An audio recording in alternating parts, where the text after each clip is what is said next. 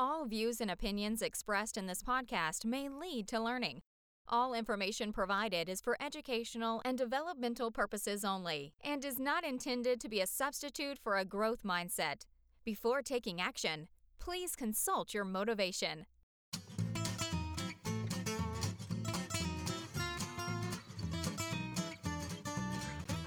This is the Teacher Talking Time podcast.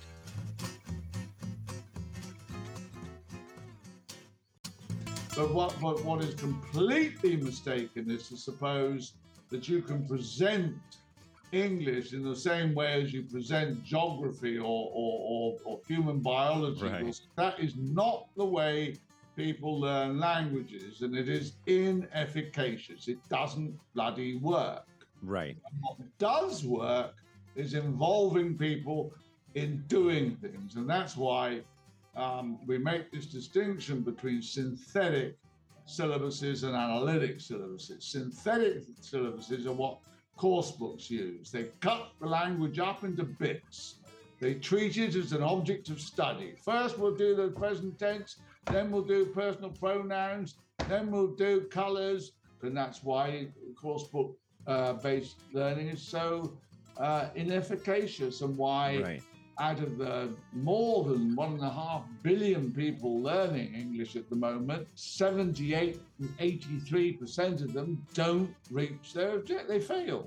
It is the worst taught subject in a school curriculum, and it's theft.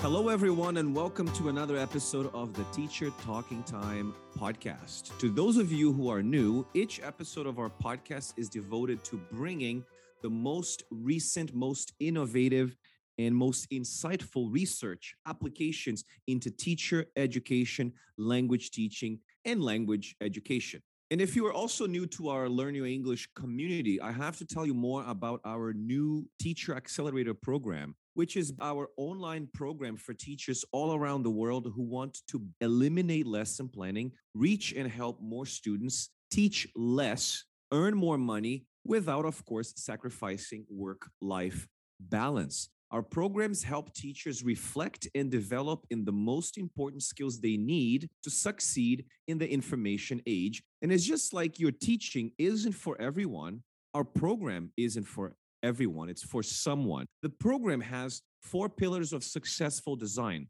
We have a community, we have live sessions, we have self-paced learning, and more importantly, we have lots of feedback. Does it sound like you? Are you a teacher who wants to implement dogme and task-based learning in your teaching? Do you want to eliminate lesson planning? Do you want to help more students, but also work less? Do you want to transition from selling your time, teaching one-to-one, to actually focusing on outcomes and selling results? Do you want to be a business owner and not an employee? And more importantly, do you want to build and scale your teaching business?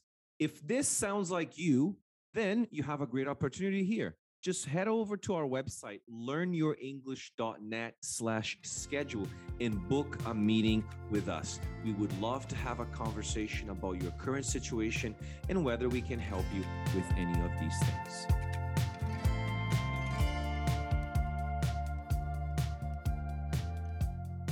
Ladies and gentlemen, welcome to another episode of our Teacher Talking Time podcast. Today, we have a very special guest, someone who has made a significant contribution to the world of English language teaching and has a lot of experience to share with us. He is a seasoned expert in English language teaching who has called Spain home since 1981.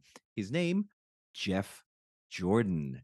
Geoff spent nearly 3 decades at ESAD in Barcelona, where he wore multiple hats from language teacher to director of studies. Since 2004, Geoff has been a freelancer involved in contributing to various educational endeavors. His work includes conducting English immersion courses at home, serving as a tutor to postdoctoral students at the Universitat Politécnica de Barcelona, and being an associate tutor in the distance learning MA in Applied Linguistics and TESOL program at Leicester University. He's also mentored PhD students at the University of Wales, Trinity, and St. David, and he also co-directs a task-based language teaching training course with Neil Macmillan for the SLB Cooperative in Barcelona. Geoff's academic interests are vast, spanning theories of SLA, psycholinguistics, teaching practice, and computational linguistics. When he's not immersed in the world of academia, Geoff indulges in his hobbies, which include playing chess, listening to the tunes of Dylan, Charlie Parker, and Bach, and of course, taking strolls in the forest with his dogs and donkeys, and admiring his wife gardening skills. Without further ado, let's dive into our conversation with Geoff Jordan. Well, I'm here today, ladies and gentlemen, with Mr. Geoff Jordan, a legend of English language teaching. And I am nothing short of thrilled to have Jordan here with us.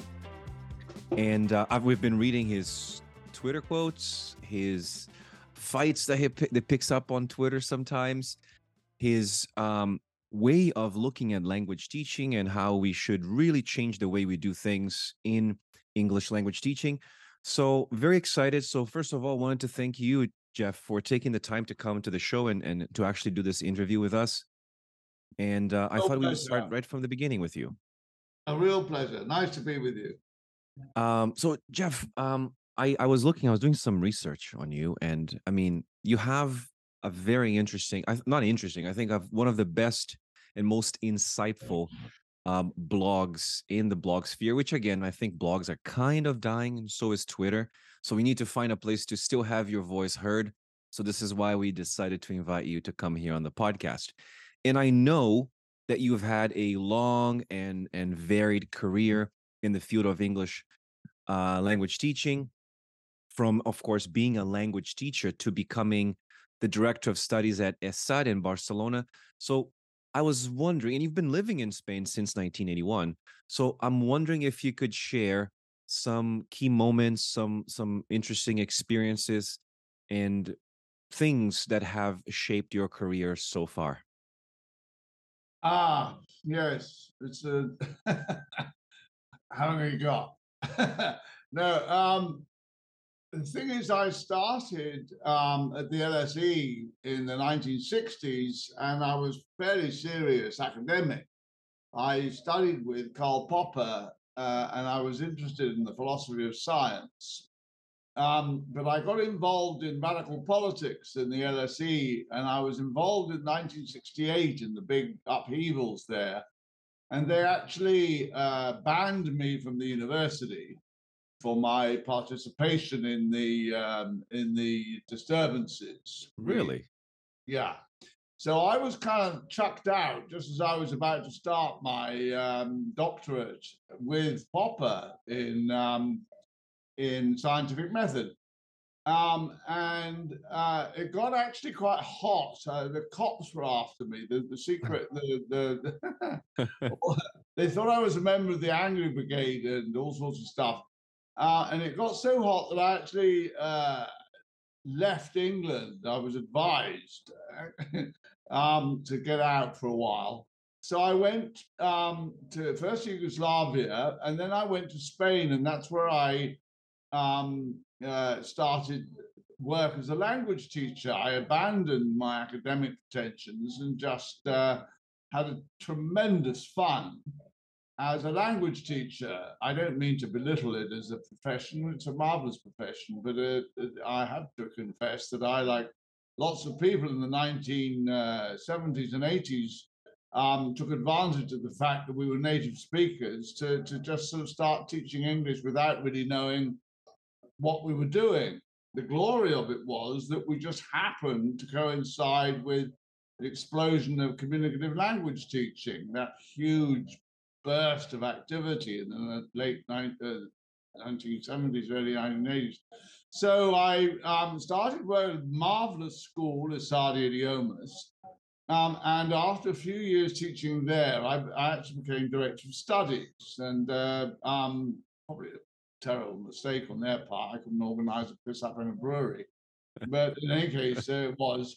And I was in charge of 60 teachers or more, and we had a marvelous time. We did some terrific stuff.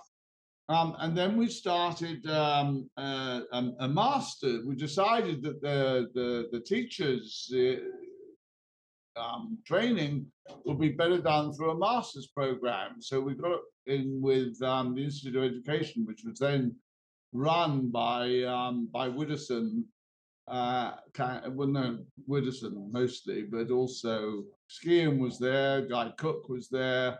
And we organized a master's with them, which we ran partly in Barcelona at a summer school and partly in London. And then from there, Widdowson actually persuaded me to do a doctorate. So I did a doctorate, and so I got back into academia and started working for various universities. I was also doing immersion courses in this marvelous house we had, which was right in the country. It was a sort of hermetically sealed English environment. So I was doing some of that. But I was mostly getting back into academia. I wrote a book on fairly complicated on SLA. That's when Mike Long and I started collaborating. And after that, I started work with Neil Macmillan, who runs a SLB cooperative. Right. Did some work with task-based language teaching with him. So that's really it. I started out as a language teacher, as a refugee almost, running away from police who were pretty keen to chuck me in prison. And after that, developed an interest in the more academic side of second language acquisition, basically, and then got more into it. And from that, I developed with Mike Long a particular analysis, let's say, of current ELT, which, in our opinion, is coursebook based and a cop out to commercial interest. So we see ELT today as a multi-million business where profit takes priority over efficacious teaching, and where most people lose out. And we call it course-based language teaching. It's a kind of hydra. Right. We will talk about the hydra for sure. I'm wondering if you could maybe kind of go back in time and maybe see if you're able to provide us with a little glimpse of what young Geoff Jordan was like in the classroom. How would you describe yourself as a teacher? I was as crazy as the rest of them, and it was wonderful. What we really didn't do was teach grammar. Right.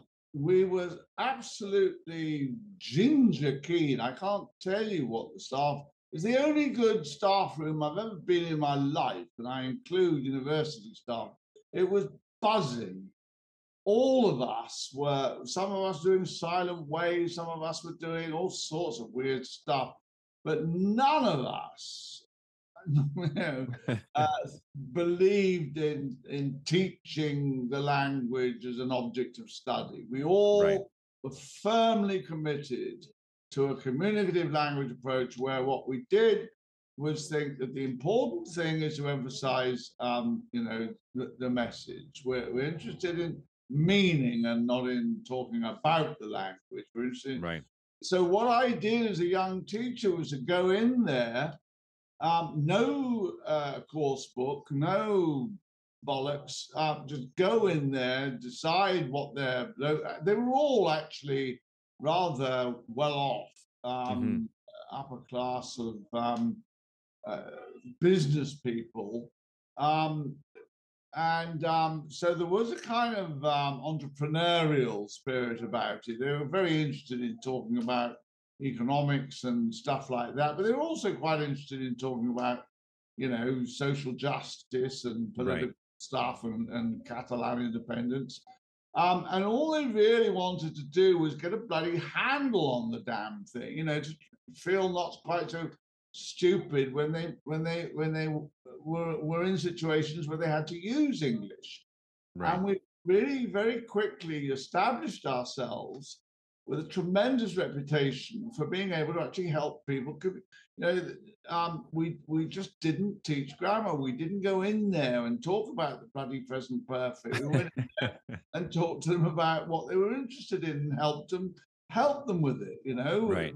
one way or another. And we were mustard keen. They were mustard keen. And the results were tremendous. They actually felt that they were able to go into whatever situation they found themselves in and not speak perfect English or even pass an exam particularly well, but at least defend themselves without feeling outrightly ridiculous. A certain amount of confidence, a certain amount of ability, a certain amount of what we call today communicative competence. So that's what we did. And then it was all blown away. It was all marvelous. We had everybody. We had Fanslow. We had all the best people. We had Benvenuti. They all came over to Barcelona. It was such a fun place to be. Right. We were paid better than anybody else to come to give us courses. All the teachers. We had tremendous program of language teaching development.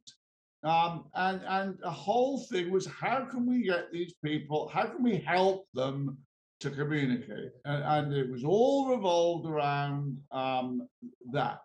Honestly, we did not we did not treat the language as an object. We treated them as a focus. We just asked them what they wanted to do, and then we helped them as well as we could to do it in lots of different ways. But that was it, and it all got blown away as soon as the course books arrived. The Headway Revolution. I remember Headway. When was it? 1989 or 1990? Yeah, like late 90s. Whenever it was, that was a death toll. That was it. Here came this pure, beautiful, wrapped up, perfect bloody product. This kind of apotheosis of commercialized, English. There it is. Boom. The course book. Start at page 1. Open up. Put them in pairs and say, "What's your name?" Point to the picture and say, "Is this a boy or a girl? What's his name? Is that a dog or a cat?" And so on. And that was the end of it. And it just got worse and worse and worse. And our school went down the bloody drain. I resigned. I just, I can't do this. I'm not interested in this. Oh, wow. Yeah, I just left, to help people.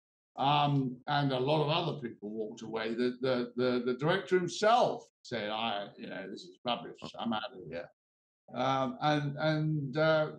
We all moved on elsewhere in various ways. And those that didn't, of course, thought the bloody course book was wonderful. This is terrific. What day is it? Wednesday.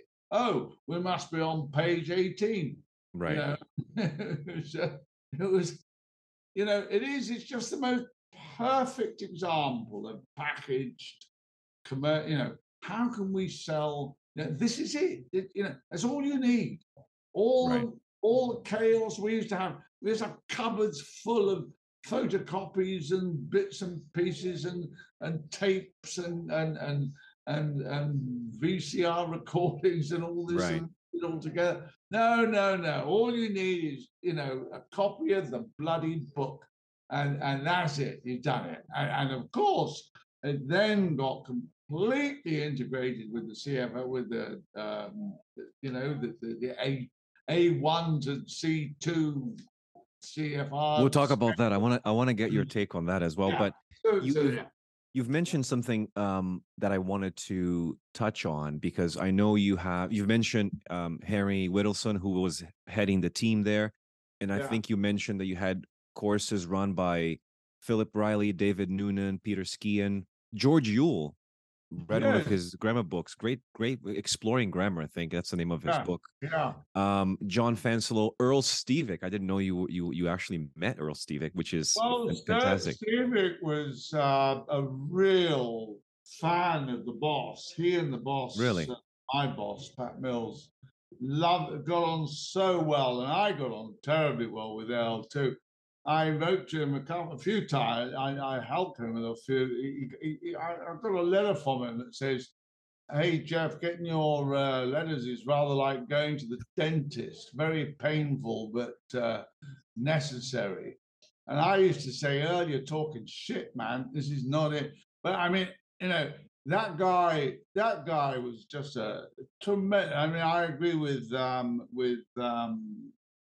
what's his name, Scott. Earl was just terrific and inspirational. You know, he wasn't an academic. He didn't really know stuff terribly well, but he was a brilliant. A Way and Ways is a lovely book, describing all the the sort of really, it's this one right here. There you Teaching go. and There's Learning another Languages. one. It's a great book. Yeah. And so you Lovely. worked with all these people, Geoff. Even I worked with Ellis. Widdowson. I love Lord Henry. I don't know if you've ever been out with him. He's very tall. He's about, I don't know, 6'6" or 6'8" or Jeez. something. It's really amusing to go with him to places because Right. So you were surrounded by all these amazing scholars, amazing practitioners. right. So who else, like who would you say really influenced your views on education? What particular authors or scholars were you drawn to? Who really shaped your views on language teaching and language education in general? Yeah. I'd say as far as teaching in the early days, when certainly Fanslow and Earl Stevick were the two huge influences on us. Right. From a more intellectual, more academic point of view, certainly the biggest influence on me has been Mike Long. Mike Long and I got on terribly well as soon as we met. And I think he is one of the very best scholars. I'm also. And do you remember when you guys met? Yes, we met in Barcelona. He came to give a course in our summer institute. Right. I remember David Noonan was there too. I got on very well with Noonan for a while. I mean, Noonan, I met him on a plane where he was a complete workaholic and a multi-millionaire. And he was on this plane, first class, of course, and I was, bloody hanging on to the back seat in economy. He did. Yeah, I think it's Geoff Jordan back there. Tell him to come up, So I came up and immediately downed about 6 bottles of cava. That's true. Anyway, I said, "What the fuck are you doing?" And he said, he just bought his latest son, his early son was 18. He bought him a Ferrari, $500,000 for a bloody Ferrari, because he couldn't think. He said, "I couldn't think of anything else to get him." So this is just enormously. I mean, actually, the funny thing about Noonan was he had a damn good brain on him. His early stuff is very good indeed. He later sold himself completely out, like Jack Richards. Jack Richards ended up brain dead, but he was still making millions. Man was making. Last time he came to Barcelona, I saw him and he had a big bulge in his pocket. I said, "What's that?" He said, "I just bought this." He went somewhere in Barcelona and it cost £330,000 for a little Ming thingy there. I mean, it was just ridiculous. These people were enormously rich. Right. John Richards, Noonan, all these people started out, not Richards, was never a terribly serious scholar, but Noonan was a bloody good scholar. Excellent. Very, very good early writing. The stuff he did before that, right, 1985 was superb. So he was a big influence on me. Peter Skian I always loved, and I did my master's and then my PhD with Skian wasn't my supervisor, but Henry and Peter were there together, and we used to talk a lot. So they were big influences on me. But Mike was certainly, Mike and Kevin Gregg. Kevin Gregg was Mike's friend. I wrote an article with Kevin Gregg, and also William O'Grady is another one who I have tremendous respect for. Right. So those were the kind of guys. There was psycholinguistics, and I was very much against the move towards sociolinguistics and all that postmodernist nonsense that people came out with. Let's talk about Mike Long, because yeah, you have co-authored a book with him, English Language Teaching Now and How It Could Be. And as far as I know, I haven't read the book. I got a hold of like a few sample pages, and I read those sample pages, and I've seen you talk about it on Twitter. Let's dive into the book so people can actually feel the urge to buy it. So from my understanding, the book is critically examining the current state of English language teaching, and it's arguing that its increasing commercialization has led to what you call subpar teaching, lackluster materials, and more importantly, inadequate second language teaching education. The book also discusses recent developments in knowledge about second language and foreign language learning, and of course, their implications for language teaching. But before we jump right into the book, I'd love to speak to you, or to hear you speak more accurately about the writing process. Like, what did that look like for you? Because I know you were co-authoring the book with Mike Long, so perhaps you could tell us more about that. Mike was a bloody tyrant, actually. I mean, What do you mean? Well, he was so critical. He really was. I used to write stuff, and he'd write back, what the fuck? 3-year-old could have done better than this. Get your shit together, or he was extraordinarily demanding. And the other thing about Mike was he had this incredible ability to quote references. This guy, when talking to you, I could do it if I've got Google in front of me, or bibliography, but he actually had it in his bloody head. He was extraordinarily well read, and very thorough. That guy, I must say, I think he has probably, he's terribly generous. I mean, he had a lot of enemies because he didn't suffer fools gladly. If he didn't think much of the way he would, he'd tell you.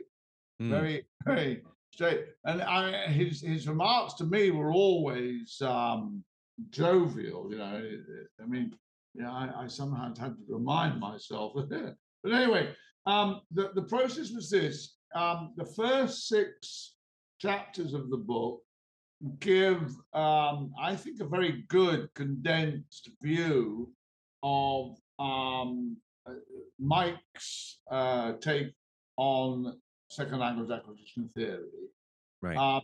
In fact, we divided ways at the end of his life, and we never had time to really resolve it. But for most of the way, we were together on it. Psycholinguistics, interactionist, process approach. He finally went over with Nick Ellis to a sort of emergentist view, which I think it's bollocks. And I'm sure he doesn't really. I said, you're kidding me. You don't. And what's more, Kevin Gregg always said, nah. I mean, but in any case, the first 6 chapters of the book were very good, rather dry. He wasn't the most entertaining writer. And that's why he liked me, because I could kind of,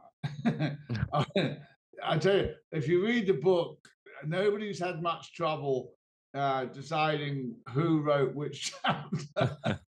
it's pretty damn obvious, apart from the fact that I'm not allowed to swear in the book. Right. In any case, it's essentially the first 6 chapters outline a view of how we learn. This is the thesis. In order to teach languages, you have to appreciate how they're learned, because they're not learned in the same way that most subjects in a school curriculum are learned. They're not learned in the same way as you learn geography and maths and history and most other subjects. Why? Because there's this enormous distinction between declarative and procedural knowledge. In most subjects, the declarative knowledge, which is kind of things that you can declare, things you know about, things you can say. Paris is the capital of France, and the knee is something that joins the blah blah. Right. Well, as we know, language learning is not like that. It's not a question of the declarative knowledge really is not prime. What's really important is procedural knowledge. And you don't get procedural knowledge necessarily, or even usually, by learning about the language. You get it by doing it. Learning a language is learning by doing. Which doesn't mean, as some people think, that it's the same as learning how to swim. It isn't. But then, in case, yeah. And what do you mean by, perhaps you could expand on this, learning by doing, as opposed to learning about the language? So you're learning in the language, you're not learning about the language. You're focused on meaning, not on form. That's really the thing. When you learn, if you go to a foreign country and you work there, like millions have had to do, you'll pick the language up and you'll learn it, not by studying the grammar, not by somebody explaining to you the difference between, I don't know, present perfect and simple past. And intransitive, rubbish. You learn it by doing it, and one of the big things there that Mike was very influential in is what he called the negotiation of meaning. So that when you're with an interlocutor, it's a bit like motherese, that you compensate for each other, and the nature, one of you, perhaps the one that knows let's say the target is English, will say something, and the other one will try and clarify. Do you mean? I'm sorry, and so on. And that's the kind of way. That's one thing. You do it by negotiating meaning. You do it by interacting. You do it. You do it by talking and listening. You do it. Now, from a psycholinguistic perspective, you interpret input, and the input that comes into you needs to be at a certain level. This is not to exactly agree with Krashen's the trouble with Krashen's input, that he never said what I+1 was. Exactly. It was a fuzzy construct, and it could mean anything. But we know that it is the case that it's by interlanguage is a mental process of slowly developing an understanding of how the target language works. And it is unconscious, it is implicit. It's not something you can explain explicitly any more than an English native speaker can explain the order of adjectives, for example. Right. It's just something it is not a question of conscious knowledge. It's unconscious. You learn by doing it. Unconscious. You don't know you're doing it. You're focused on meaning. Now, occasionally, of course, you can switch to conscious learning. You can, I see, oh God, right, got it. That happens. That's certainly the case. And certainly a certain amount of interference, recast, corrections, help, scaffolding, all that sort of stuff, that can help. It can help by increasing the rate of development of the interlanguage. This is the big thing SLA people agree on, you can't affect the root of interlanguage development, but you can affect the rate. In other words, good teaching can help you go there much faster. If you go to a good teacher and you get the right stuff, you can get, good at what you need to do a damn sight faster than you can if you just if you're immersed. And that's the value of explicit attention to bits and pieces of the grammar. But what is completely mistaken is to suppose that you can present English in the same way as you present geography or human biology. Right. We'll start with the foot, or we'll start with fucking Sicily or whatever you want, and then we'll build it up, and you'll get the general picture. That is not the way people learn languages, and it is inefficacious. It doesn't bloody work. Right. And what does work is involving people in doing things, and that's why we make this distinction between synthetic syllabuses and analytic syllabuses. Synthetic syllabuses are what course books use. They cut the language up into bits. They treat it as an object of study. First, we'll do the present tense, then we'll do personal pronouns, then we'll do colors. Right. It's what Thornbury wisely coined the term grammar McNuggets, right? That's right. Wonderful bit. I remember he was with, I was with him and Mike Long, the three of us, laughing our socks off in the back row of some ridiculous talk that, what's his name, that awful man? Never mind. It's, oh, God. We don't have to name names. It's okay. Lexical approach. Oh, God. Anyway. Oh, what's his name? Michael Lewis. No, Mike Lewis wasn't too bad. At least he's halfway into it. Yeah, that's true. But going back to the book. Anyway, yeah. so yeah, he did the lexical. What the hell's his name? I had terrible rows with him. But anyway, doesn't matter. I was with Mike and Scott, and Scott said, yeah, I did this. Mike said to him, you did that very good thing about McNuggets, didn't you? You said it's a bit like McNuggets. And Mike said, I rather like the analogy of when you go to the zoo and you see them feeling the seals, and the zookeepers throw fish at the seals. And they go, here's the present perfect, catch! and the seals are supposed to catch this fish and get it. I mean, it's preposterous. You don't learn languages like that. You do not. It's just, Bienemann's work, Porter's work, everybody's work showed that is not the way it happens. Right. And that's the way it is supposed to happen if you use a course book. And that's why course book based learning is so inefficacious, and why out of the more than 1.5 billion people learning English at the moment, 78 and 83% of them don't reach their objective. They fail. It is the worst taught subject in a school curriculum, and it's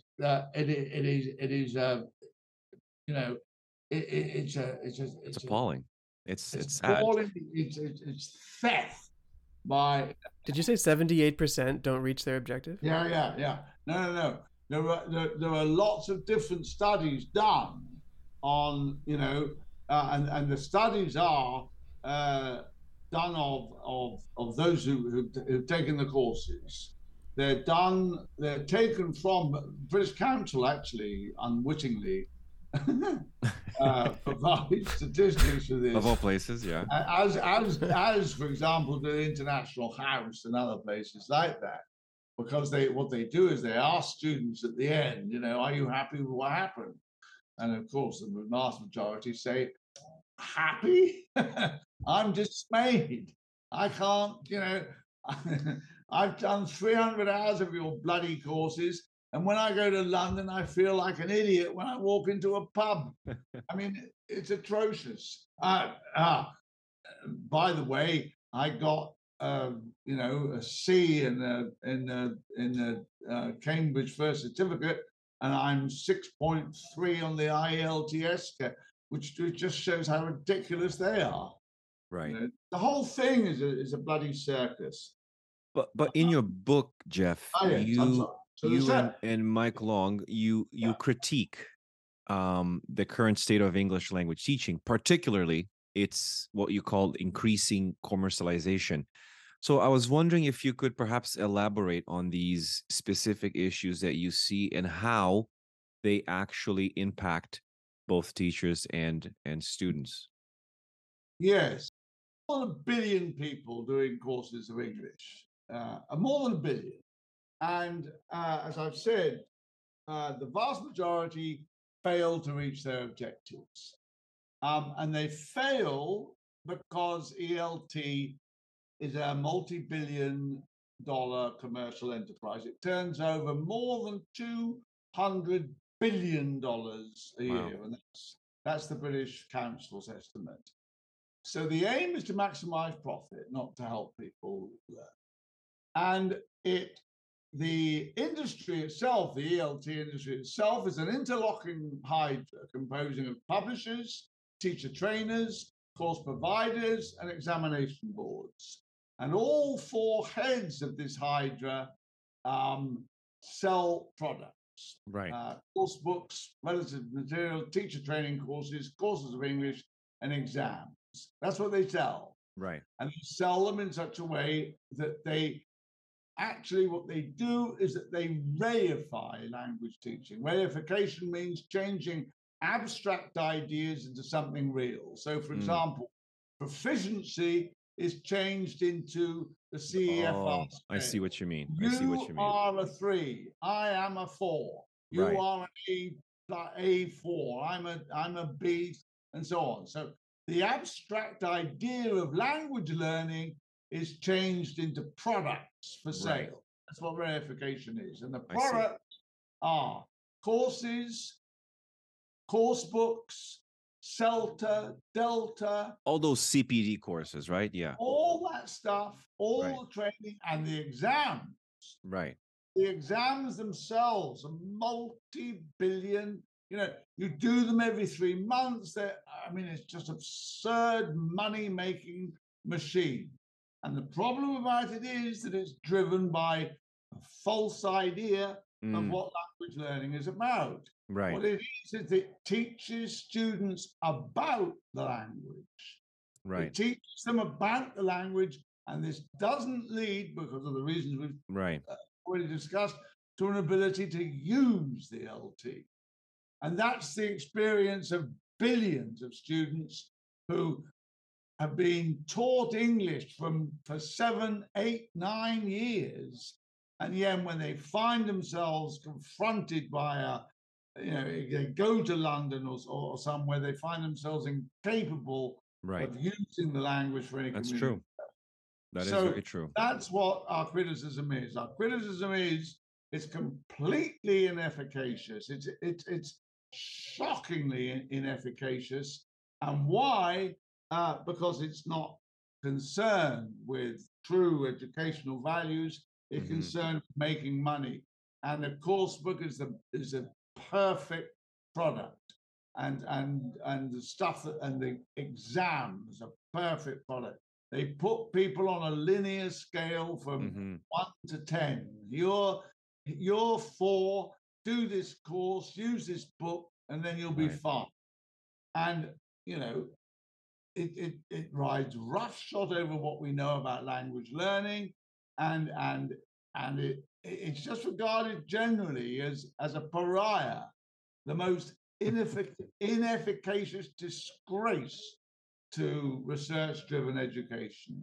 It's a mockery of good educational practice. And it's interesting because I think what you said right now, Geoff, is really important, because what these products, the 4 heads of the Hydra, from my understanding, correct me if I'm wrong here, basically they're wrongly assuming that knowing things about the second language, for example, as you said, forming the third person singular of the present tense of verbs, that kind of thing. So they're basically wrongly assuming that this knowledge about the language will lead to the ability to use this knowledge for practical purposes. Is that basically it? That's it. That's exactly it. Now, what happens is, in certain cases, particularly if you're at a beginner level, um, a certain amount of explicit, conscious instruction um, helps enormously with vocabulary, Mm-hmm. with collocations, with pronunciation, Mm-hmm. even with simple rules of grammar. Um, you know, it can be helpful. It's not that it's good. What the problem is that if you spend, um, you know, um, all the studies that have been done on the way that language is taught using course books throughout the world, the average time that the teacher talks is 73 to 78%. Right.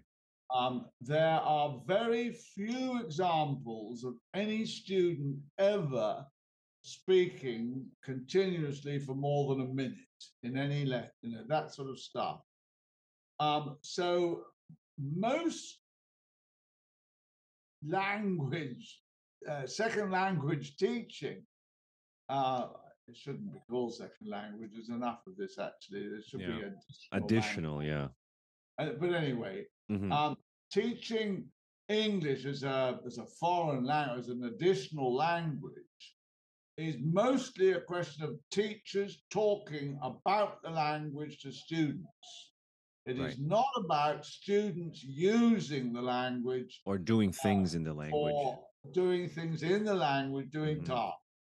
And Right. that, of course, is why we advocate task-based language teaching. Right. And it's Because interesting. there, Yeah. the emphasis is on meaning. The emphasis is on using the language to express communicative purpose, meaning, and along the way, through scaffolding and through carefully designed input, elaborated input, helping them with new vocabulary, new prefabricated language, new all of that stuff. Slowly, the interlanguage develops, and they grow more capable of expressing themselves in the way they need to. Right. And it's funny that you mentioned that, Geoff, because when I was reading the sample of the book is titled English Language Teaching Now and How It Could Be. So I think my question is on the second part of the book, the second part of the title, how it could be. Could you share some of your key recommendations for how English language teaching could actually be improved based on findings from second language acquisition, as long as we're doing something that is more informed and more responsible, I guess? Yes. Use an analytic syllabus. Explain that to us. What's an analytic syllabus? It means one that doesn't cut the language up into bits and present and practice them. It treats the language holistically. And it two of the best examples these days of an analytic syllabus are either task-based language teaching or dogme. Scott and name's idea. Luke Meddings. Of course, Meddings. The idea is this: in the trouble with task-based language teaching is that there are weak and strong versions. Right. And Long was very, very strict about this, stricter than either Neil Macmillan and I do a course on this now. Right, through SLB. Yeah. And we're much more lenient because we have to be, in a way, not that we particularly disagree with Mike, we agree with Mike that the ideal is a very strong version of TBLT that begins with um, needs analysis. Right. But a certain kind of needs analysis, not the normal sort of needs analysis that you see in study books. Mm-hmm. What Mike was talking about is target tasks. Right. And to a needs analysis based on target task means that you go out and you find out whoever the group of students you have, you find out what they need to do. Right. So if they're, for example, hotel workers, or if they're architects, or if they're journalists, I think you gave the example once right. of Gilbert with Gilbert in the University of Barcelona. We're working with him. We're going to start a course next February, actually. That's exciting. Based on, he did a marvelous course for journalists, which is we've written up, he's written up himself. And Neil is now working with him on. So yes, journalists. Another very good one was done by Lily on air traffic controllers. That's so you go there and you find out what they need to do with English, and you do that by the first. You don't talk to teachers; you talk to the domain experts. Right. So if you want to teach about law, you go and talk to the head of the law department. What does this guy have to do? What? Show me some of them. What does he need to be able to do in English? Yeah. Let me follow him around for a day, or show me where she works and what, and so on and so on. So from that, you develop target tasks. This person, a journalist, for example, in Gilbert's case, needs to get in touch with, arrange, and then do an interview with a certain person. What does that involve? And from that's the start of the syllabus. You decide that the target tasks. These target tasks are then broken down into pedagogic tasks, where you build up the ability to do the target task. Right. Mike Long gives the example of air hostesses. He did one for people for I don't know what they're called now. Of course, I'm politically correct. They're certainly not called air hostesses. Whatever they are, people that people look after people on aeroplanes. Right. Flight attendants. Flight attendants. There you go. So there's a course of English for flight attendants, and one of the things that you identify is that they serve food and drink. So you look at what's involved in that, and you actually record them and see what's going on. And incidentally, it's extraordinary when you do that, how much it varies from the sort of crap that you read in course books.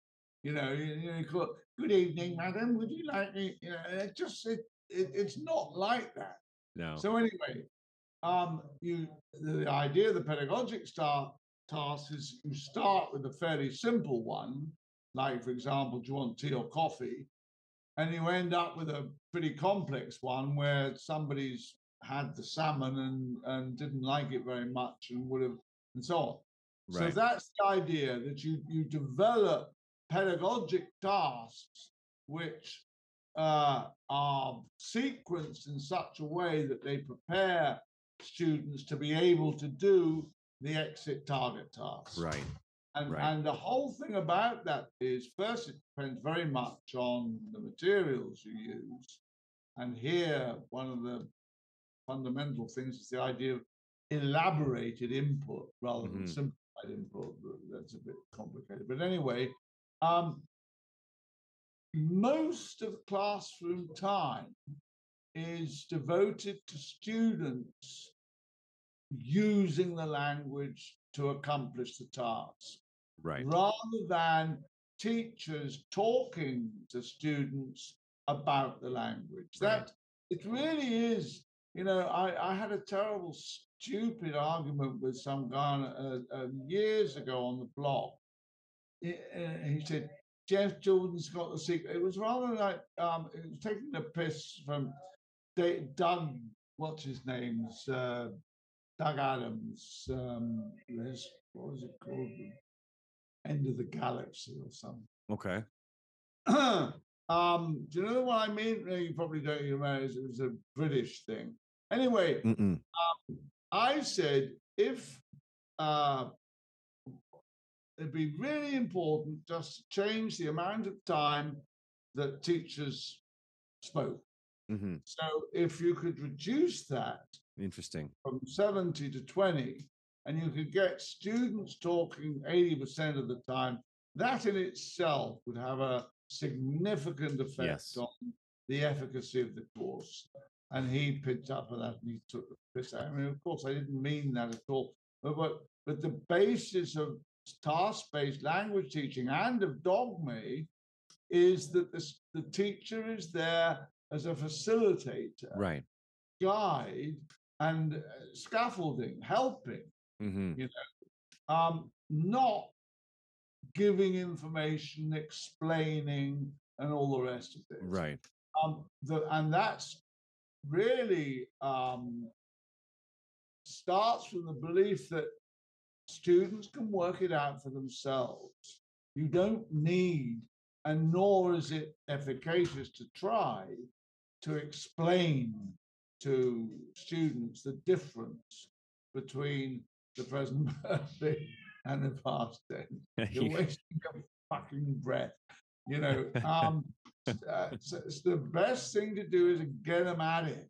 You know, and if you have questions, that's fine.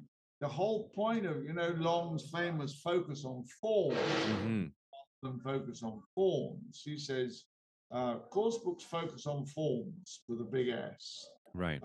Okay, today we're going to do the present perfect. Tomorrow we're going to do the present. So you constantly teach these McNuggets, your fish, feeding the seal the same different fish every day. That's right, and they do that. You know that's what you know in CELTA, even Delta courses. They say they ask teachers, "What's the objective of your course?"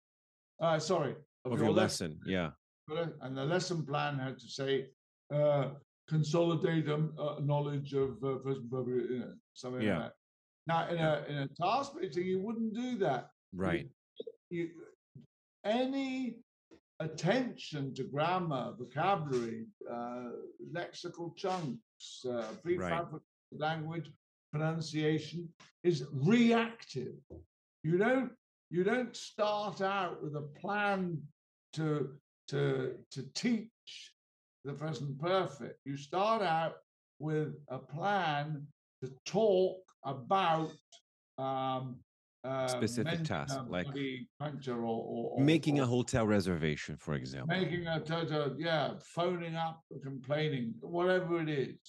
And if, as will certainly happen, the teachers bump into problems, constraints they have, vocabulary they don't know, things they get wrong, then with the emphasis still on meaning, you do these quick sort of interventions, which might Long referred to as focus on form, in order to sort of help them along. Right. That's such an important difference. Right. Between, focusing on meaning most of the time, keeping it on meaning, let's communicate, let's try and do what we can with our limited resources and push the resources and improve the resources through elaborated input and the rest of it. Right. And when necessary, a bit of help now and then in the right way. There's no doubt that it helps. Nobody's saying never teach grammar or any of that shit. What they're saying is don't make it so important. It's not the objective of the lesson. Teaching grammar is not the objective of the lesson. You teach grammar if there is a need that you notice within the student trying to perform in the language. And it's interesting. There are a couple of things you said, Geoff, that I've been thinking a lot about this lately. The first one is this whole idea of how in a lot of CELTA courses and Delta courses and other pre-service courses, there's always this idea, this concept, which is the name of our podcast as well, to reduce teacher talking time. It's obvious that you have to reduce teacher talking time because teachers are talking about the language all the time. But if they were taught to use task-based language teaching right from the get-go, or even using an adaptation of a dogme teaching, I think there would be no need to talk about teacher talking time. Let's take a quick break. We'll be right back. All right, and welcome to another interview with Teacher Accelerator member and Jessica Diaz. Thanks for joining us today. And thank you for inviting me. When you have only 101 lessons, 1-to-1, there's a limit. You're going to have a limit of students. And even if you have like 20 students, that's too much. You're going to be overworked and overwhelmed. That's not something that I wanted. I'm not leaving school to be overworked with something that's going to leave me trapped again. That's the thing of having your online course, because you can be at the beach selling your course. This being overworked took a toll on my mental health. So I was like, I want to have time to go to the gym, to spend time with my family, with my friends. And I wasn't able to do that. I wanted to help more students, and I also wanted to have more time for myself, and also to develop myself as a professional, because I wanted to read more. I wanted to take other courses. There's so much things in the TAP course. Hey everyone, this is Andrew from Learn Your English. Thanks so much for listening to this episode of Teacher Talking Time. You know, this podcast is just one resource that we have here at LYE to help you in your teacherpreneur journey, but I also wanted to speak about another one that we have, which is our Teacherpreneur Support Network, or TSN. TSN is a free community for emerging teacherpreneurs to plant the seeds of their businesses and watch it grow at their own pace. No rushing, no stress, but with some light accountability to help you achieve what you're actually capable of. Specifically within TSN, you'll find free support from myself, Mike, and Leo to ask specific questions pertinent to your specific situation. You'll also find a free course on setting up the pillars to grow your business sustainably and avoid key mistakes that we made in our journey over the years. You'll also get access to all of our live workshops and live events focused on course and business design. More importantly, TSN is a guide to help you set up the foundations of your sustainable online business if you're really serious about taking that step. And it's all free to help you get moving. So to see if TSN is a good fit for you, you can join the conversation with other teacherpreneurs and us by clicking the link in the show notes below, or just join from our website, learnyourenglish.com, to get started right away. That's learnyourenglish.com. Once enrolled over there on TSN, you'll be able to work with us directly for free and be given the guidance to set up your business the sustainable way. No magic pills, no quick fixes, no $1 million promises. Just practical foundations that help you build the balanced business you envision for yourself. Better yet, you'll be able to collaborate with others on the same path as you. You know, we like to say that it's almost impossible to move forward unless we surround ourselves with others who are on the same trajectory as us. So if you're serious about challenging yourself and you really want to take that next step, head over to TSN and get started. Once again, you can click the link in the show notes or just join from our website, learnyourenglish.com. We hope to see you over there. And now, let's get back to the show. Hey, what's up, everyone? This is Angela from Columbus, Ohio, and you're listening to Teacher Talking Time, the Learn Your English podcast. That's the first point. The second point, I see that as an issue, not just there, but also in Canada, where we have a lot of immigrants, a lot of refugees moving here, and a lot of them still struggle to do things in the language. And I'm going to give you a very quick example here. I'm teaching a university course, an EAP course, and one of my students said to me, Leo, I have a hard time communicating with my son's school teacher because I've never learned how to do that in the language. So that would be a very good example of what you said, a target task for a very specific group of people, new immigrants. They need to be able to go to the dentist and explain problems that they have. But of course, we're not doing any of that because we're still focusing on, hey, let's learn the difference between the past perfect and the past perfect continuous, which, with all due respect, it doesn't really make any sense and it doesn't add anything to their linguistic repertoire. So just to break it down here quickly, Geoff, the stages would be you start with a needs analysis to identify those, as you called, target tasks, and then you can classify them into different task types. Yeah. And then from there, not necessarily task type. That's a kind of now we're into pedagogic. When you can, so you could say, for example, let's take the air flight attendants. right. You could say serving drinks or serving food and drinks was a task type. In other words, it's broader than serving tea and coffee and serving bread and so on. Serving drinks, serving in general, yeah. So there is Mike. I personally don't think it's terribly important, but anyway, Mike does it in his thing. He says you start with target tasks, like serving food and drinks. Right. You can, if you want, break that down into subsections. Right.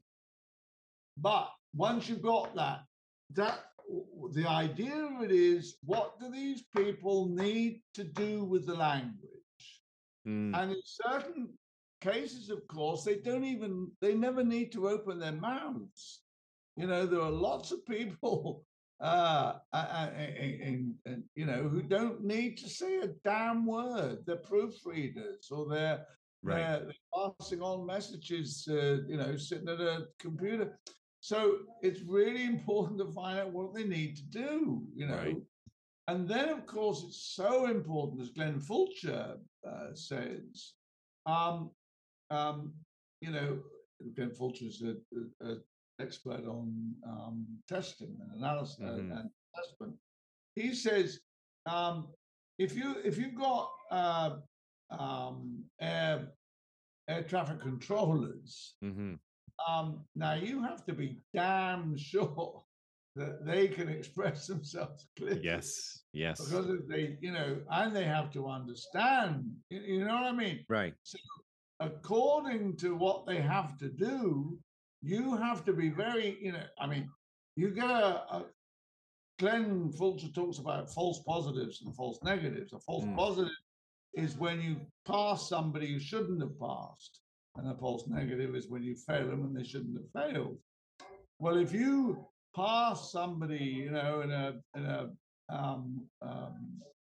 test of English that then allows somebody to go into a air traffic controller's town and speak English, the results will be death, disaster. Right.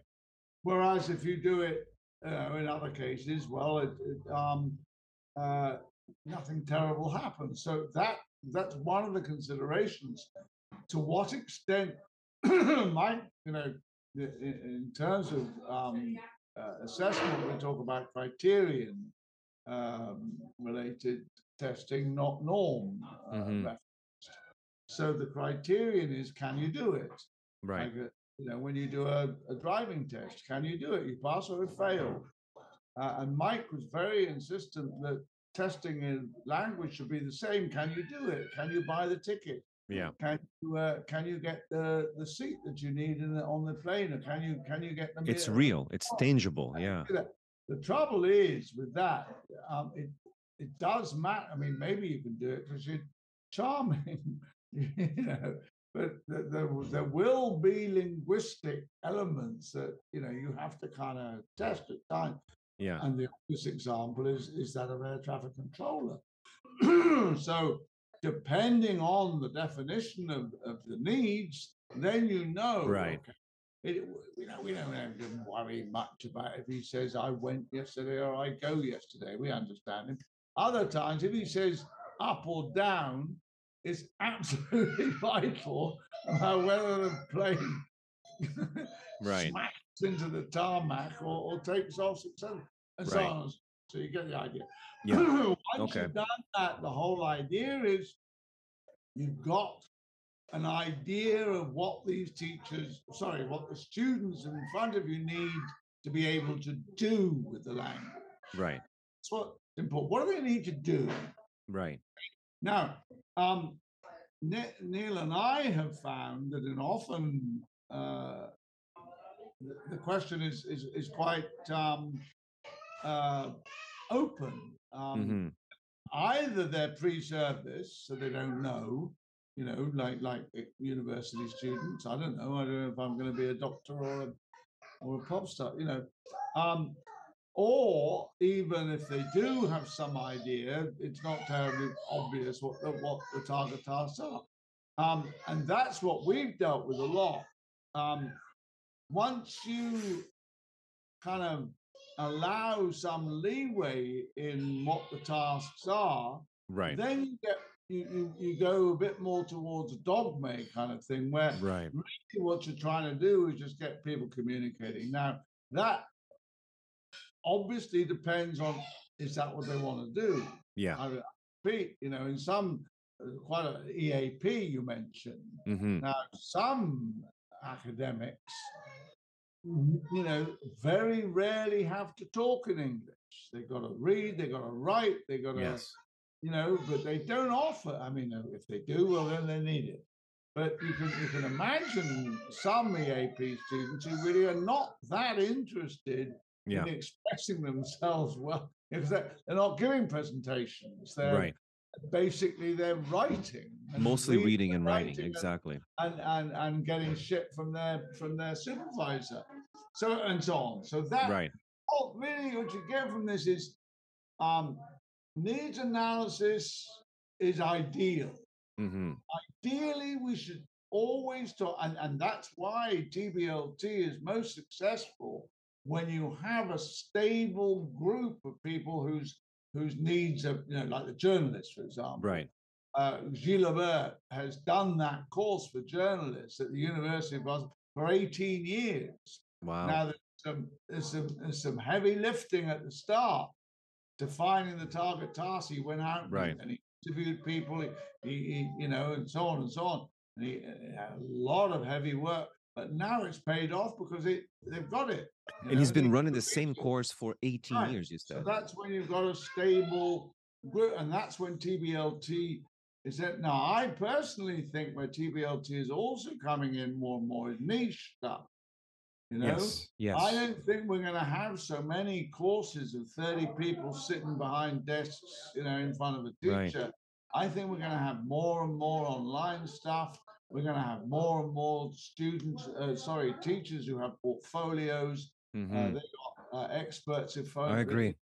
All that stuff. I agree. And then again, that's when TBLT comes into, what do you need to do? What's your problem? And very often you get things like, I'm okay talking about my products. I'm in software development. Right. Where I suffer is going to dinner afterwards. I really find, okay, that's what we'll do. Exactly. We'll do that. We'll have a bloody dinner party. Well, and then you. Well, I like what you said. I like what you said about niche teaching, and I think that's the future of language education.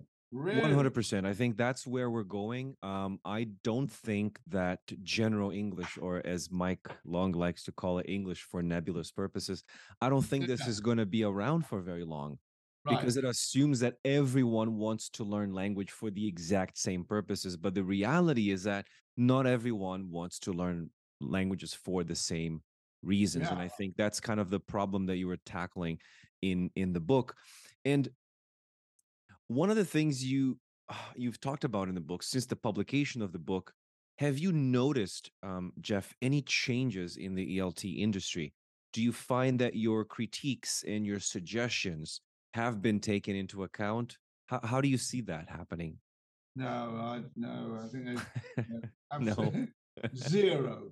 I think partly it's me, I think fuck them, but Scott is so much better at this.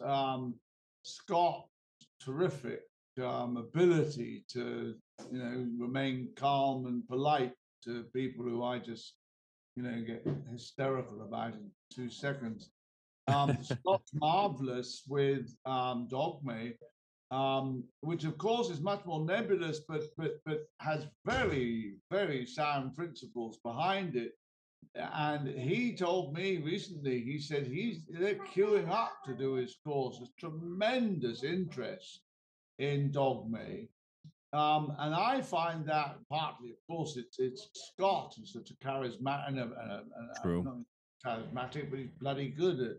I've had rows with him, and I don't agree with everything he says at all. But I think he's bloody good, and I think he's been a tremendous, far more successful than me.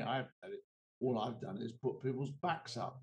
But he's actually pushed things on. He's actually made people, sit up and take notice.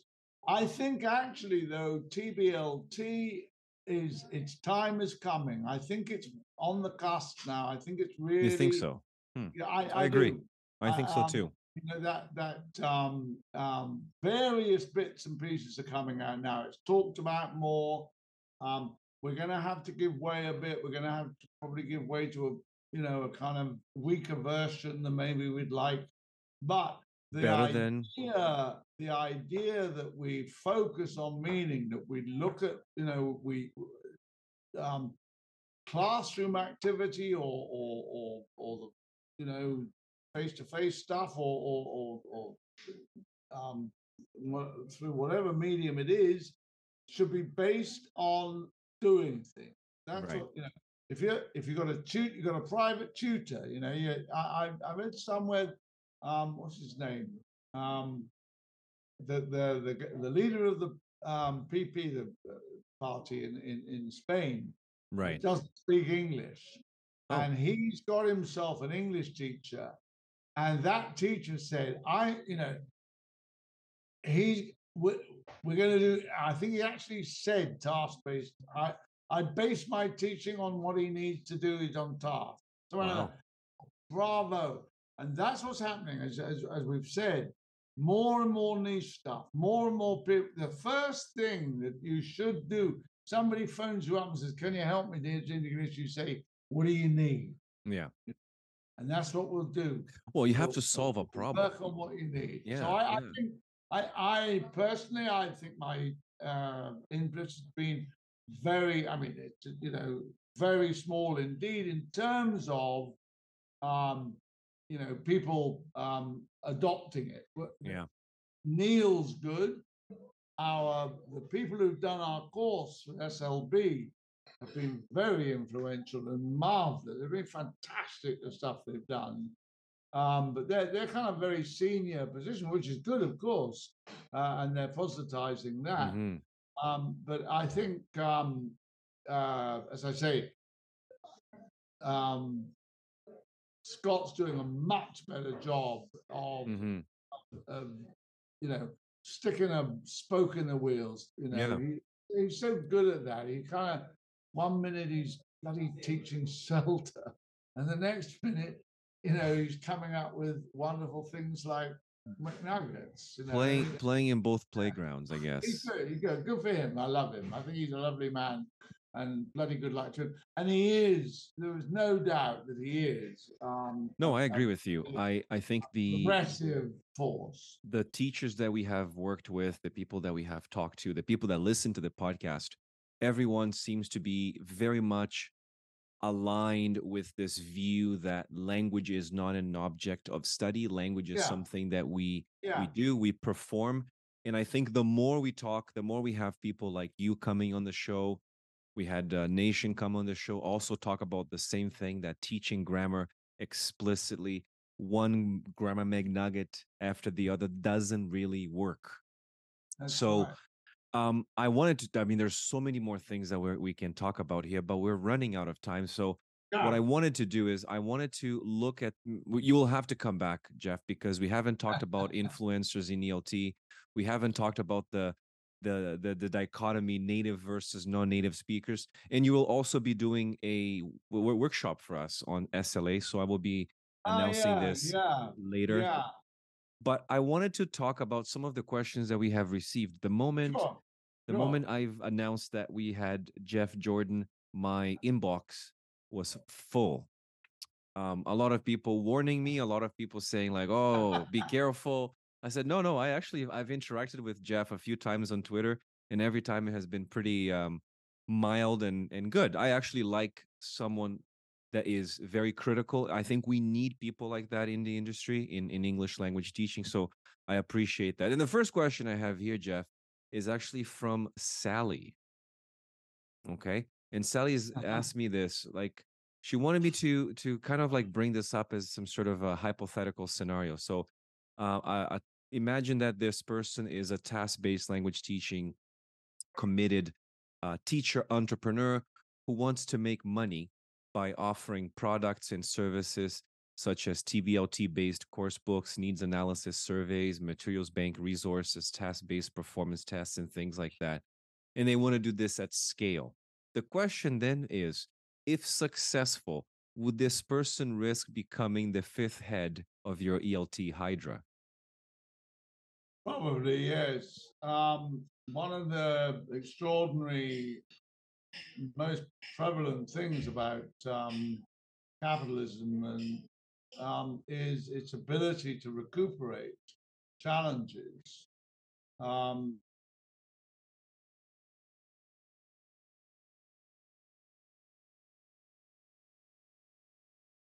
Blank.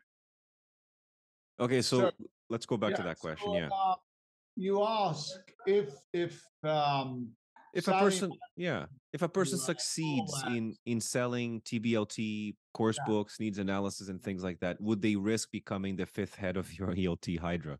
and my answer is yes, they would.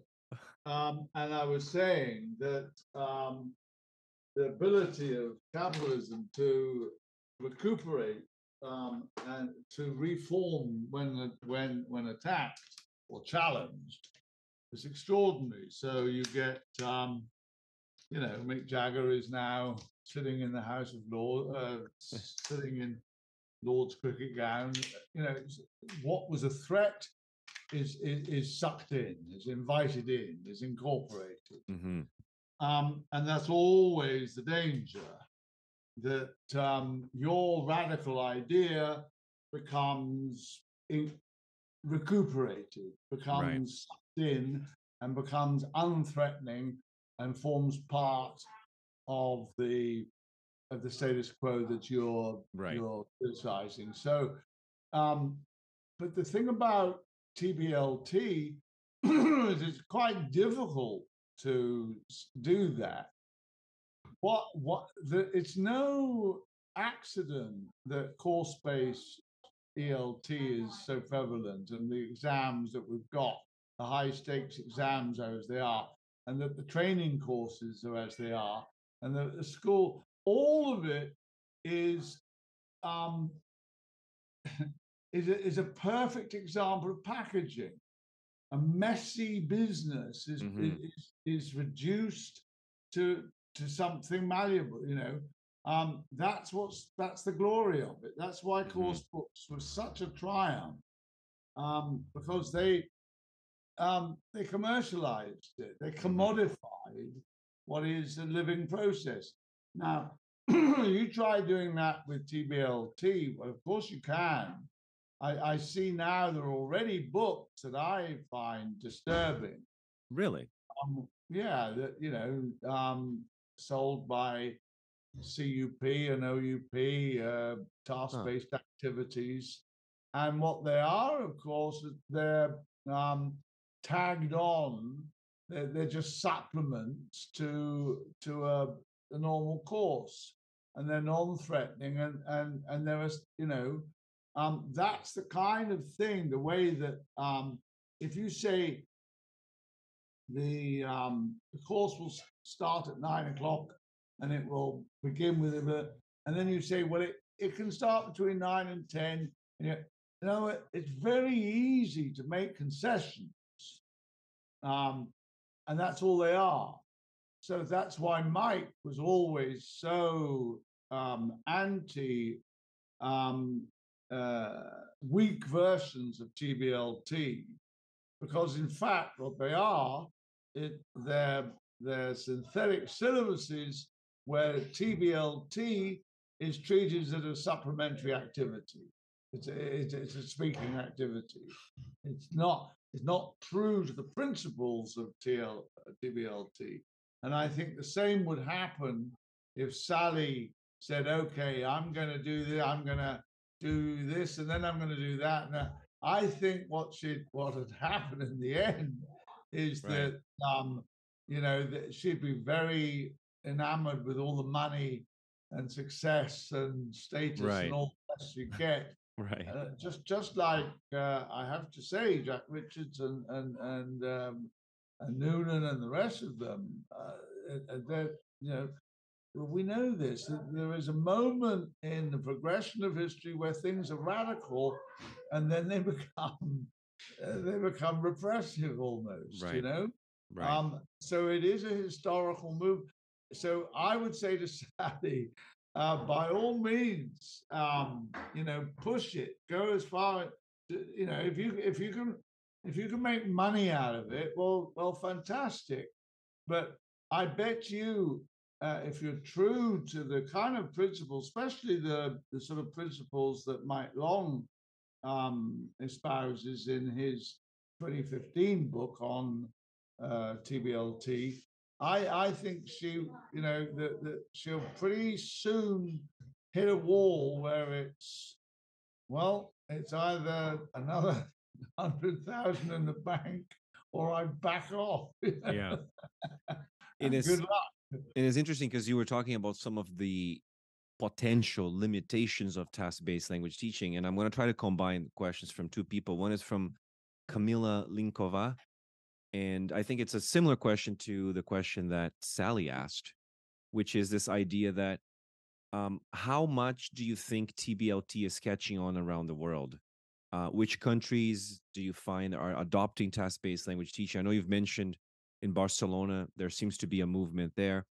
Institutions, do you think it's becoming more widespread? And according to her and according to Sally as well, it seems that TBLT by its own nature is more applicable and more localized and community-based levels. So perhaps you could tell us more about that. Yeah. There was a meta analysis, Vygotsky, 2019, I think, which described TBLT. Mike Long kept referring to it, and now I can't find the reference. But in any case, it was a meta-study, a meta-analysis of studies. Bryfonsky and McKay. That's right. 2018, is it? 2017? Is 2017, yes. Now they showed that in all sorts of contexts, for example, beginners and Middle East, Japan, places where they say you can't do that, they'll never take on.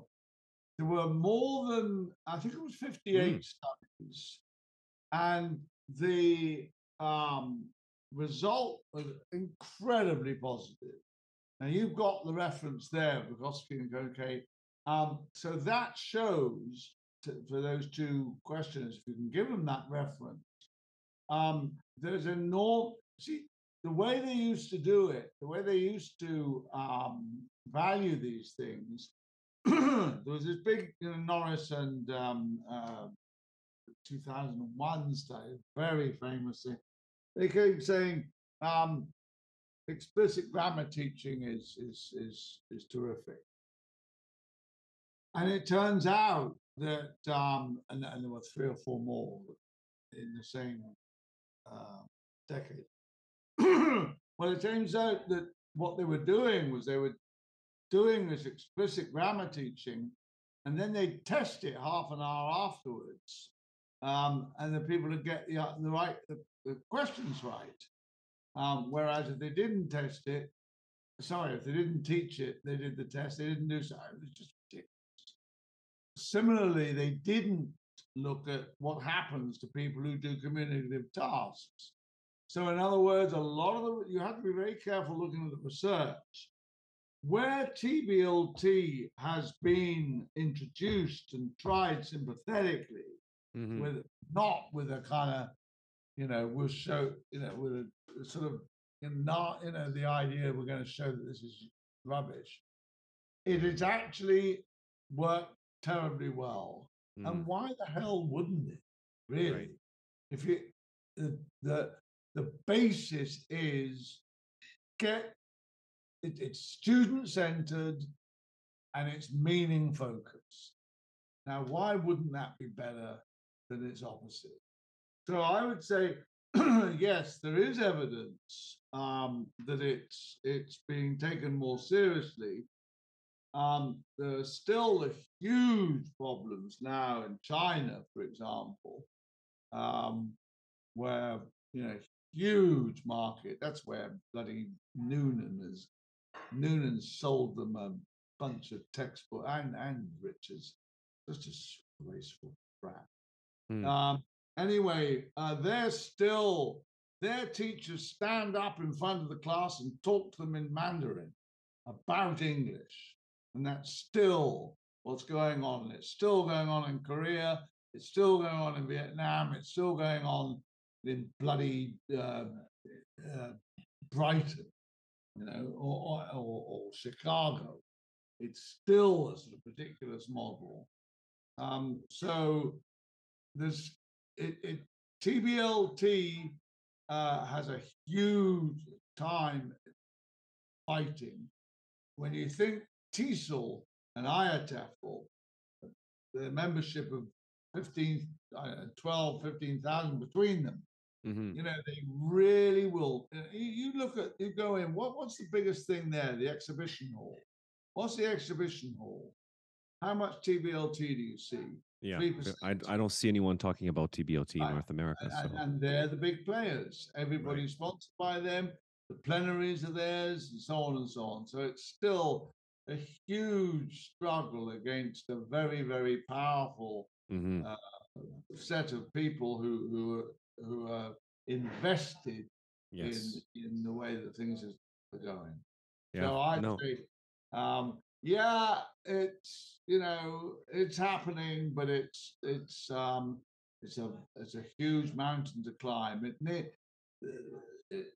But we need soldiers on the ground, Geoff. We need soldiers on the ground. We have people who are still talking about it. Sure, we'll push. And I think, as you say, it'll take care of itself.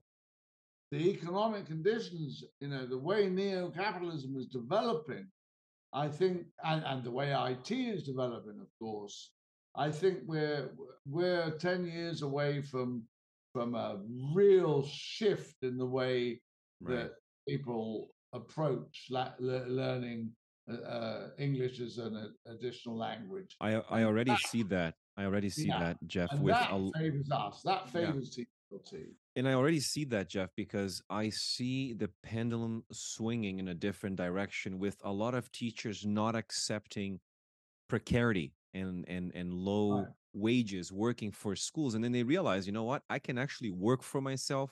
I can create a course based on the very specific needs of a very specific group of people. Because again, the idea that, you're learning general English, and I keep talking about this. I honestly think general English will disappear, and we will have more like niche teaching, focusing on the very specific. And so this is a good thing. It's a good movement.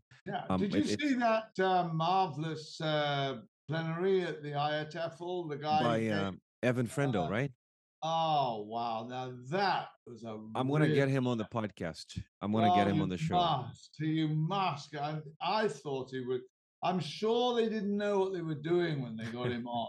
I just thought it was wonderful the way he quietly got on there, and they had no understanding of. He was just drilling a hole in their bloody boat. I mean, that was just one of the finest death blows to conventional ELT I've ever seen and he did it so beautifully. So I mean, he just said, we don't share your view, we don't care about what you care about. We're way ahead of you. And I thought it was just marvelous, and I think he's absolutely. That's the way it's going. Yeah, no, I agree. And I see a lot of teachers doing that. You know, the collaboration between the people who need people to do stuff, you know, the domain experts and you know, that all that stuff. Yeah. The move away from a set course, a pre-planned course, towards more spontaneous, as you need it, bite by bit. They phone you up and they say, "Hey, dear, I need to. You got to help me with this." Okay, see you next week. Yeah, You know, and I think in a way, Geoff, I think in a way, COVID accelerated this process because I've seen a lot of teachers who lost their jobs, you know, were struggling during the pandemic, and a lot of them decided to, you know what, I am not going to work for a bloody school that is going to be paying me $20 an hour when I could actually create my own course designed to a specific target group of students, and I'm going to just, and this is kind of what we do. We've been trying to help teachers move away from precarity by saying, like, listen, you can use task-based language teaching, you can use Dogma to design your own courses and work with very specific groups of learners. So in a way, I think by having you here, by having people like Nation, Thornbury,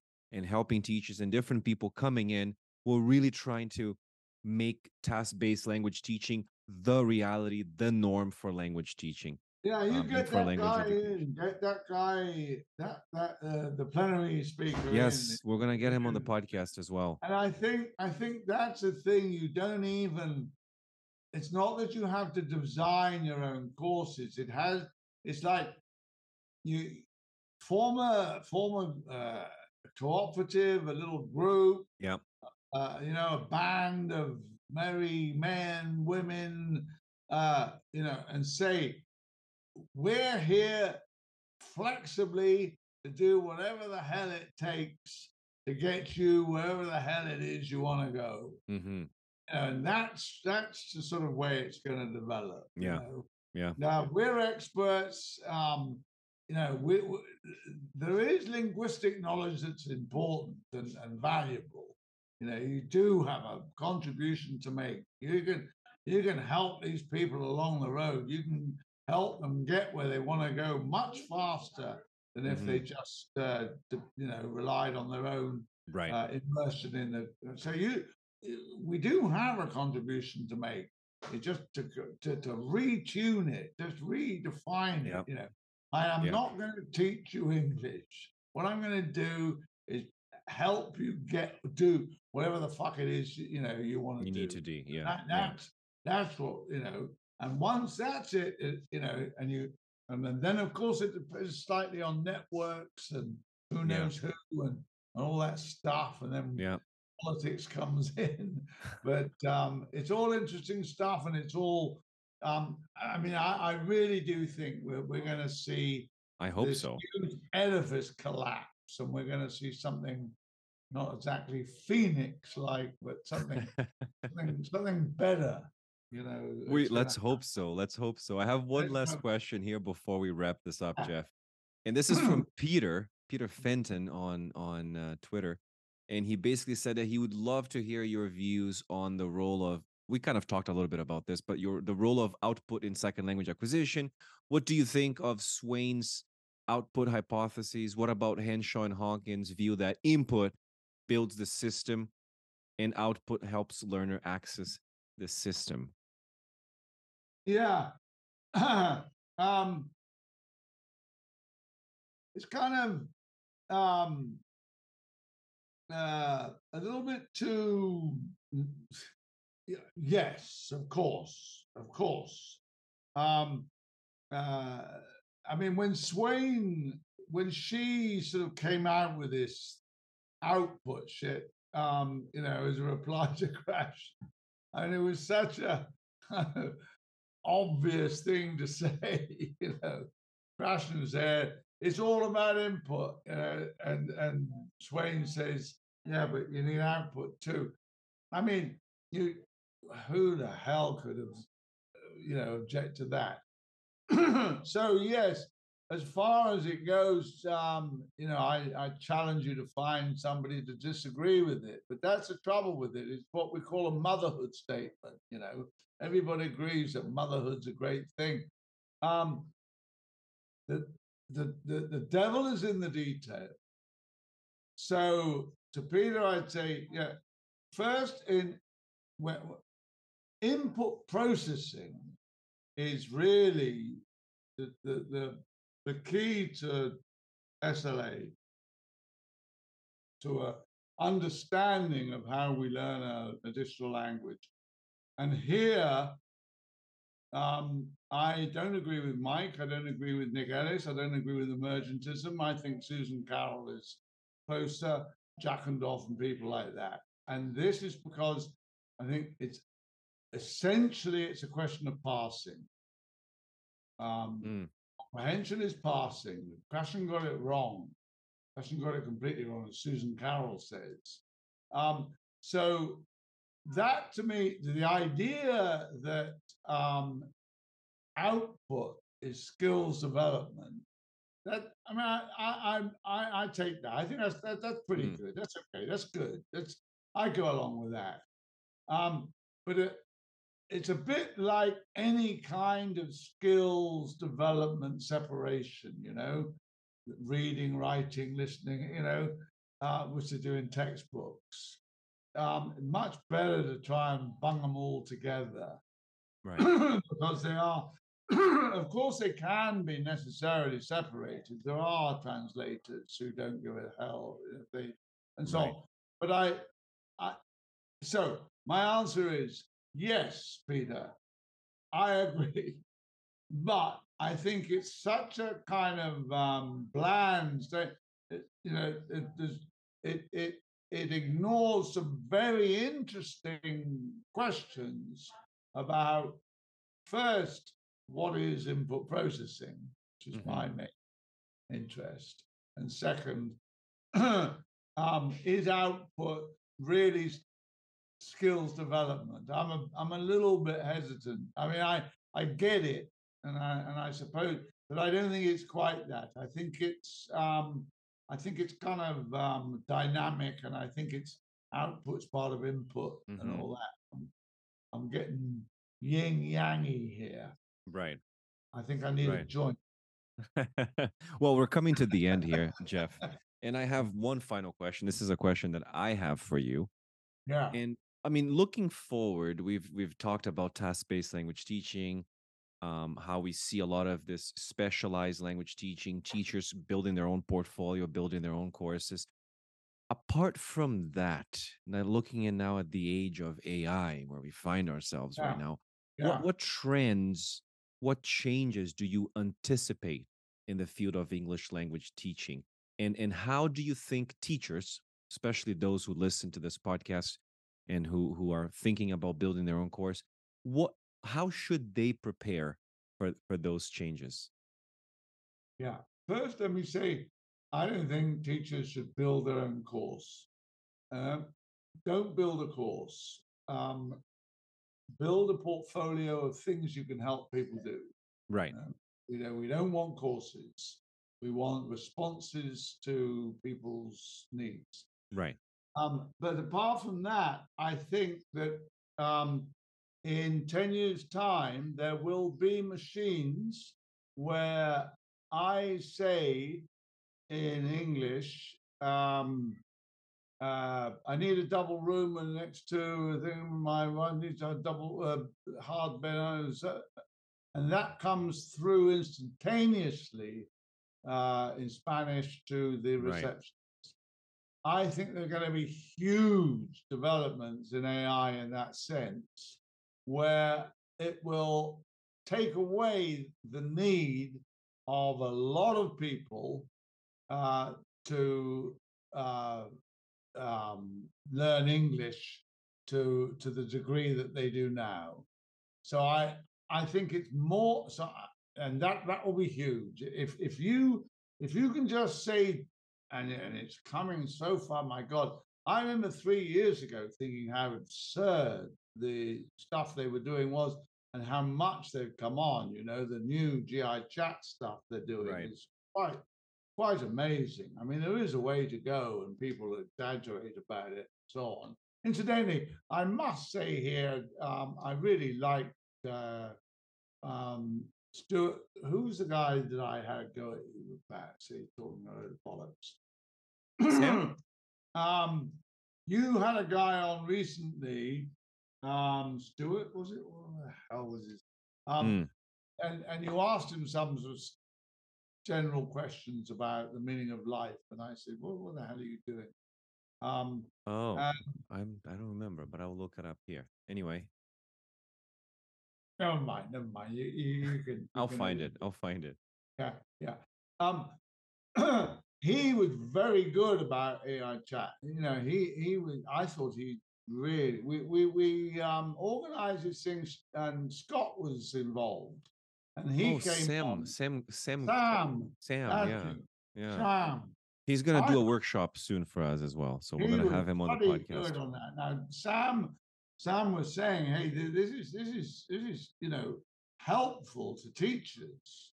What I think teachers really need is help in elaborating input, for example, and I think that'll do it for them. But essentially, I would say to teachers, really forget the idea of the levels from A1, from beginner to advanced, and placing them and help, and just forget it. Forget all that business if that's the way you learn it. Most people probably won't need to. What you do is you start from where somebody is, and so I think needs analysis is just kind of absolutely fundamentally necessary to the future. You've got to find out what people want to do, with the language. And once you've got that, then you bloody you design the course. Mm-hmm. Maybe you design it meticulously, or maybe you do it on the fly. It doesn't matter. What you're doing is you're responding either meticulously or spontaneously or creatively or whatever way you do it. You're responding to them. You're responding to their needs, what they want, and you're putting them in the driving seat. And you're recognizing that your role is to help them scaffold the stuff, give them what you think will help them most, and a lot of that, I would say, is get out the fucking way. Don't show off that you happen to know what the third stupid condition is. Forget that. Get into their place. Do what understand their needs and deal with them like that. And I honestly think that even in 20 years, you'll have a job. Mm-hmm. Okay. I won't be here. Hopefully, but hopefully you'll still see the rise of task-based language teaching. Yeah, I hope so. Yeah, I think that would be great. Geoff, first of all, I wanted to say thank you very much for taking the time to actually do this interview with me. I've been wanting to have this conversation with you for at least 2 years, but it just never really happened. We still didn't talk about the native versus non-native and your reply to Adrian Holiday. We didn't talk about influences in English language teaching, which basically means you will have to come back on the show probably in 2024 to talk more about that, maybe see how things are by then.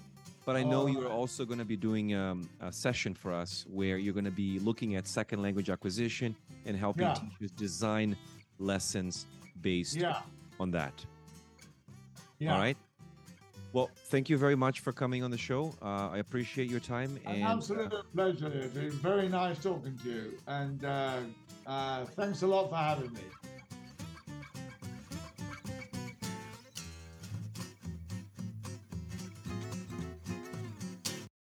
You've been listening to Teacher Talking Time, brought to you by Learn Your English. Ready to take control of your education? You're in the right place. Teaching, professional development, learning. Expand your world with Learn Your English.